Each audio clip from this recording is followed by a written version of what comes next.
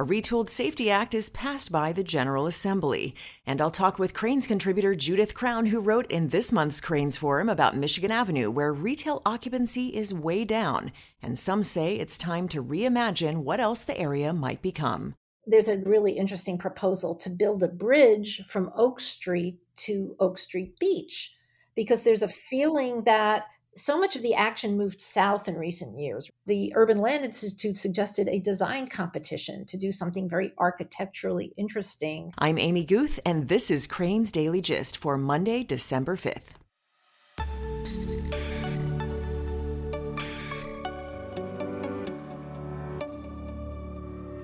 At Wintrust Community Banks, you're more than just another account number. No matter your stage of life, Wintrust's dependable bankers are as dedicated to your financial success as you are. After 3 decades of serving communities across Chicagoland, Wintrust has built its reputation on exceptional customer satisfaction and a strong local presence. That's why Wintrust is proud to be ranked number 1 in customer satisfaction in retail banking in Illinois by J.D. Power. Visit wintrust.com/JD Power to learn more about Wintrust's award-winning banking experience. Members FDIC. For JD Power 2022 award information, visit jdpower.com/awards.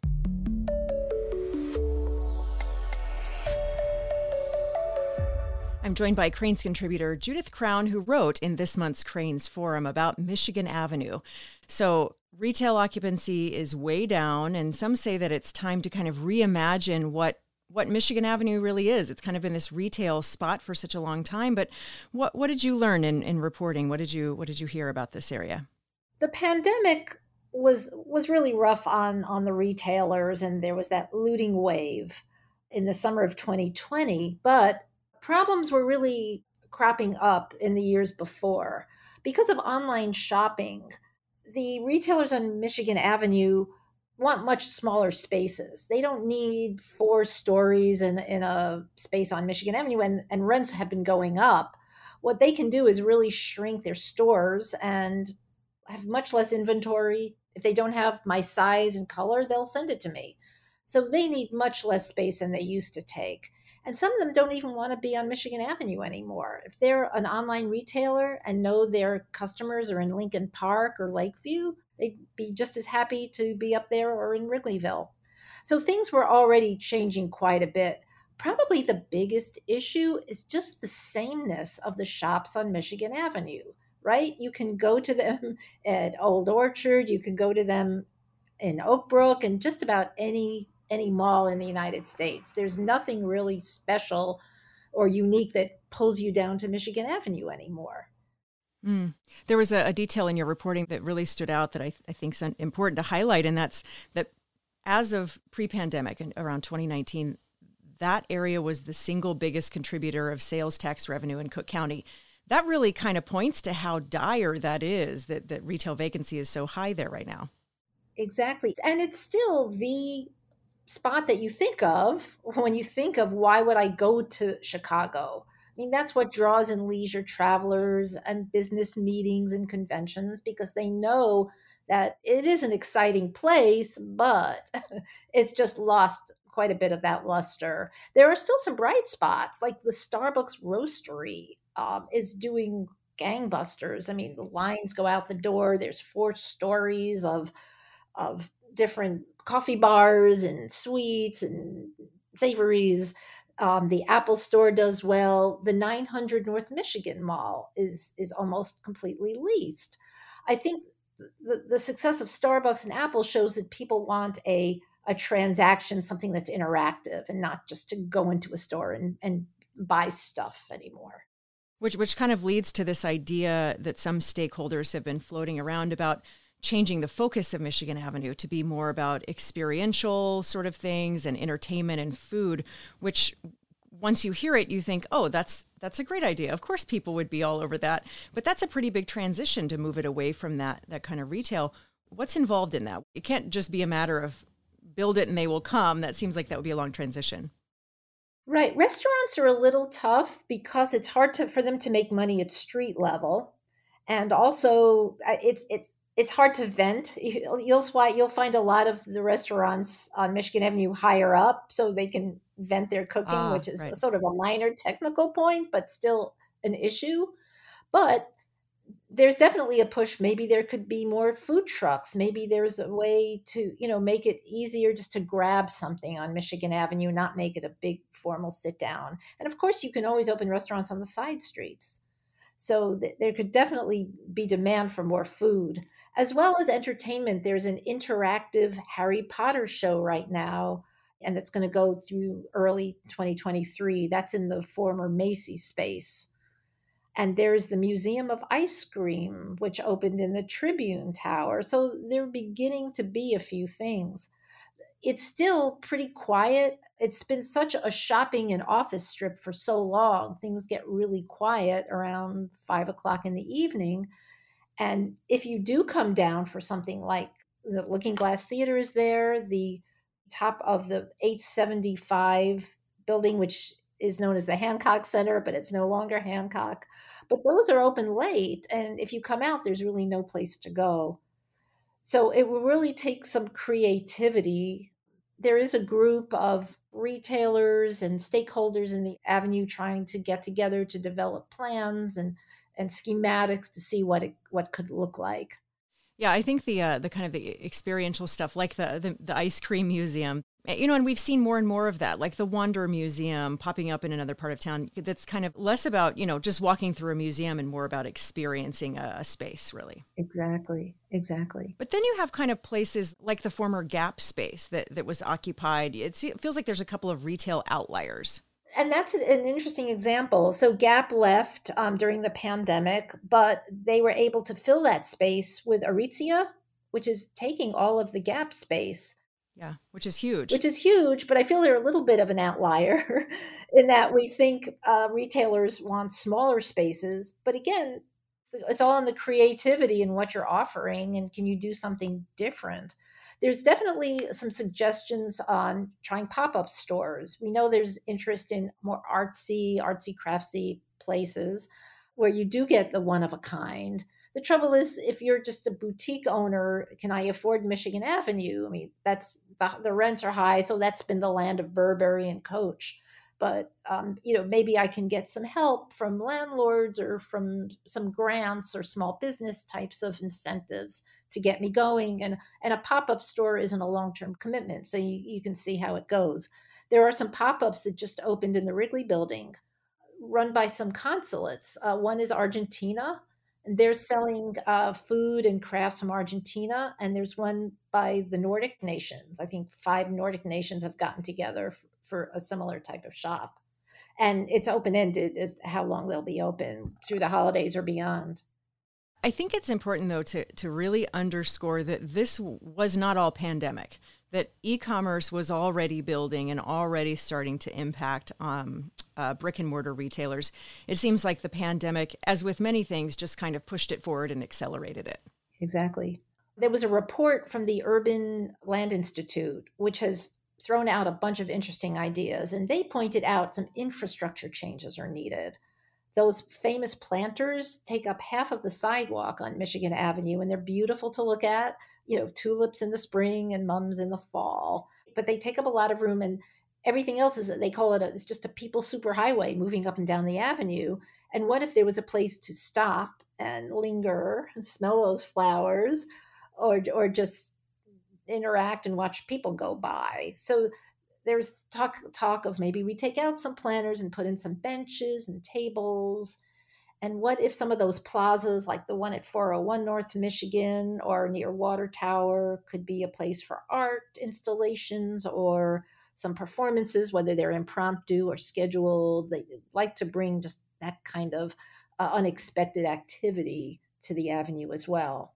I hadn't even thought about the planters. You're right. It does take up a lot of sidewalk there. That's a huge space. So 401, that's Pioneer Court, right next to the Tribune? Yeah, that's the one just south of the Tribune. In fact, there's another really interesting proposal to build a bridge from Oak Street to Oak Street Beach, because there's a feeling that so much of the action moved south in recent years, really, since Nordstrom opened around 2000, early 2000, and the Riverwalk and the Apple Store. So there's much more action south. So they'd love to sort of bring a little more interest back up north. So a bridge connecting Oak Street to the beach could be really cool. The Urban Land Institute suggested a design competition to do something very architecturally interesting, and it would be tied into the renovation of DuSable Lakeshore Drive, which has been on the drawing boards for years and years. But hopefully, they capitalize on some federal infrastructure dollars that would make something like this possible that normally wouldn't have been, even imaginable. Right. So, what kind of timeline would something like that have? It's going to take a while Yeah. to reimagine it.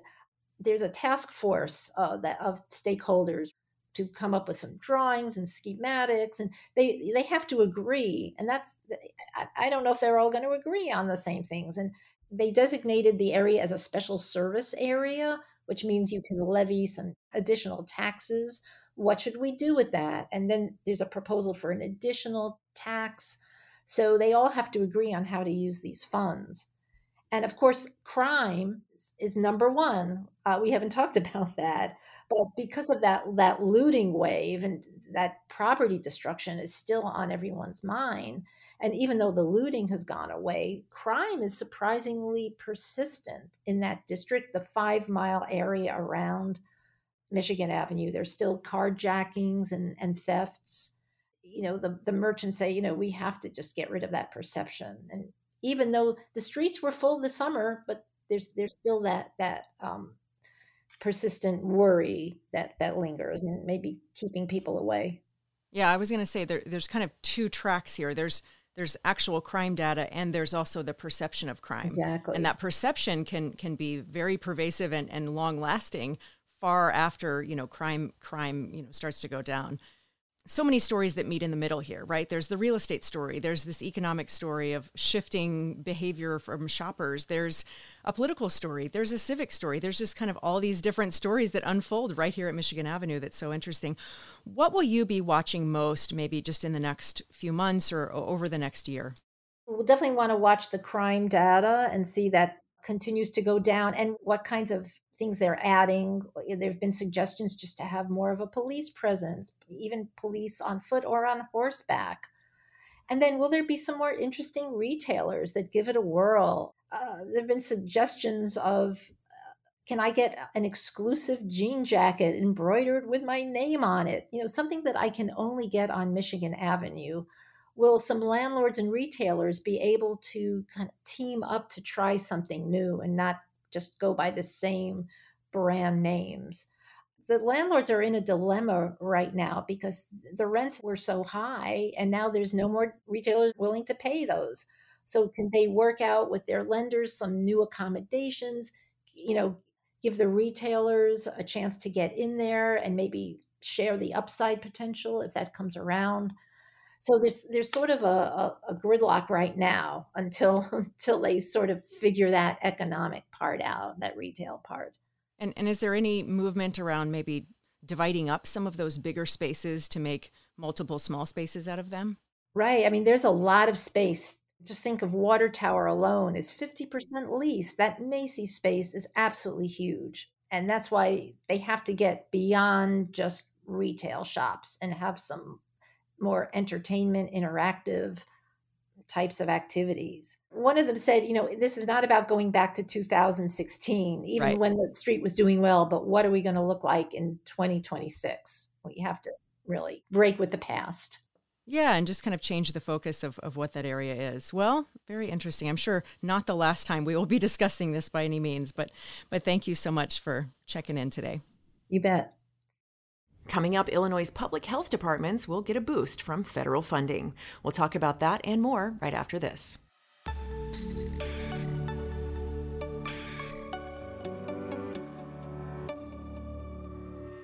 The Greater Chicago Food Depository is working to help communities facing an elevated need right now. Decades-high inflation is making it even harder for our neighbors to afford groceries, and food insecurity is above pre-pandemic levels. Children are at greatest risk, with 1 in 4 facing hunger. Let's rise to the challenge, Chicago. Your neighbor is hungry. Give what you can to the Greater Chicago Food Depository at chicagosfoodbank.org.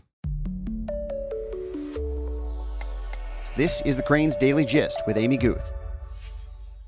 On Thursday evening, the Illinois State House passed a bill that changed key provisions of the controversial Safety Criminal Justice Reform Law, sending the bill to Governor J.B. Pritzker. The House voted 71-40 along party lines to approve the changes, which had passed the state Senate by a similarly partisan 38-17 vote earlier in the day. Crain's political columnist Greg Hines noted of the bill that it's a measure that, among other things, expands the type of offenses subject to pretrial confinement and makes it clear that trespassers can still be arrested. Many Republican state lawmakers, Hines noted, called the changes insufficient. But in debate in the Senate earlier in the day, Democrats said the bill clarifies the original legislation but remains true to its spirit, which was intended to sharply cut back on the confinement of people accused of minor offenses, many of whom are people who cannot make bail, while wealthier, often white, suspects walk free. Hines also reported that in other action, the Senate approved a bill enacting much of a legislative deal in which Illinois' Unemployment Trust Fund will get $1.8 billion from the state, completely erasing its debt. But employers will have to pay taxes on a wider wage base. The House is expected to take up the bill in its January lame duck session. In other General Assembly news, the body has given final approval to a bill to boost the state's incentives for electric vehicle makers and parts suppliers, an action that officials hope will finally put the state in the game in a fast-growing national industry. Under a measure approved by the House Thursday evening and sent to the governor, both the amount and length of payroll tax credits for eligible employers will be increased, lasting as long as 30 years. Other provisions would loosen the definition of an EV worker and appear to be aimed at existing automakers in Illinois, especially Stellantis and Ford. Both have huge conventional auto assembly plants in Illinois, in downstate Belvidere, and on Chicago's South Side that could be converted to EV production, but as Hines also noted, likely only after years of preparation. Illinois Manufacturers Association President Mark Denzler told Crain's that he believes that the new law will help attract both large production facilities and small supply chain firms. The Federal Reserve Bank of Chicago appointed Austan Goolsbee, an economist and former advisor to President Barack Obama, as its new president to replace Charles Evans, who retires in January after 15 years leading the Chicago Fed. Goolsbee, who is currently a professor of economics at the University of Chicago Booth School of Business, will start on January 9th, the Chicago Fed said in an emailed statement. Goolsbee, a member of Crain's 40 Under 40 class of 2006, will hold a vote on policy decisions undertaken by the central bank's interest rate setting Federal Open Market Committee in 2023, as it seeks to slow and eventually stop the monetary tightening campaign it launched this year. The Chicago Fed president has somewhat more influence on Federal Open Market Committee decisions because it holds a vote every other year, whereas presidents of most other reserve banks only rotate into the annual voting panel once every 3 years. Crain's healthcare reporter Catherine Davis reported recently that Illinois' public health departments are receiving a funding infusion from the federal government, a move aimed at strengthening the state's public health workforce and infrastructure. The Centers for Disease Control and Prevention is providing $86 million to the Illinois Department of Public Health through the American Rescue Plan Act, according to a statement from the governor's office and IDPH. Some of those funds will be shared with other local health departments in Illinois. Davis noted in reporting that Chicago's Department of Public Health got its own allotment as well, of $28 million.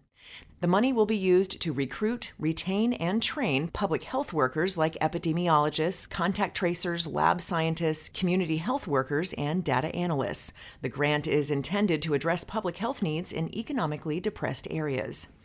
And the funding comes at a time when many public health departments, including Chicago's, are preparing for a drop in the federal assistance that was abundant during the height of the COVID-19 pandemic. Davis also reported that Chicago's health department budget topped $1 billion in 2022, thanks to more than $775 million in federal grant money funneled into the agency to address the pandemic. But in 2023, as some of those grants expire, CDPH's budget is slated to shrink 7% to just under $964 million, according to its proposed budget. But now the agency is facing an especially steep funding cliff over the next few years, with about 75% of its budget set to disappear by 2026. Throughout the pandemic, Davis also noted, public health departments have played an instrumental role in tracking community COVID cases, distributing vaccines, and assisting mayors and governors in making COVID transmission mitigation policy. Aside from responding to disease outbreaks, public health departments also help ensure a community's food and water are safe and provide child and maternal health care.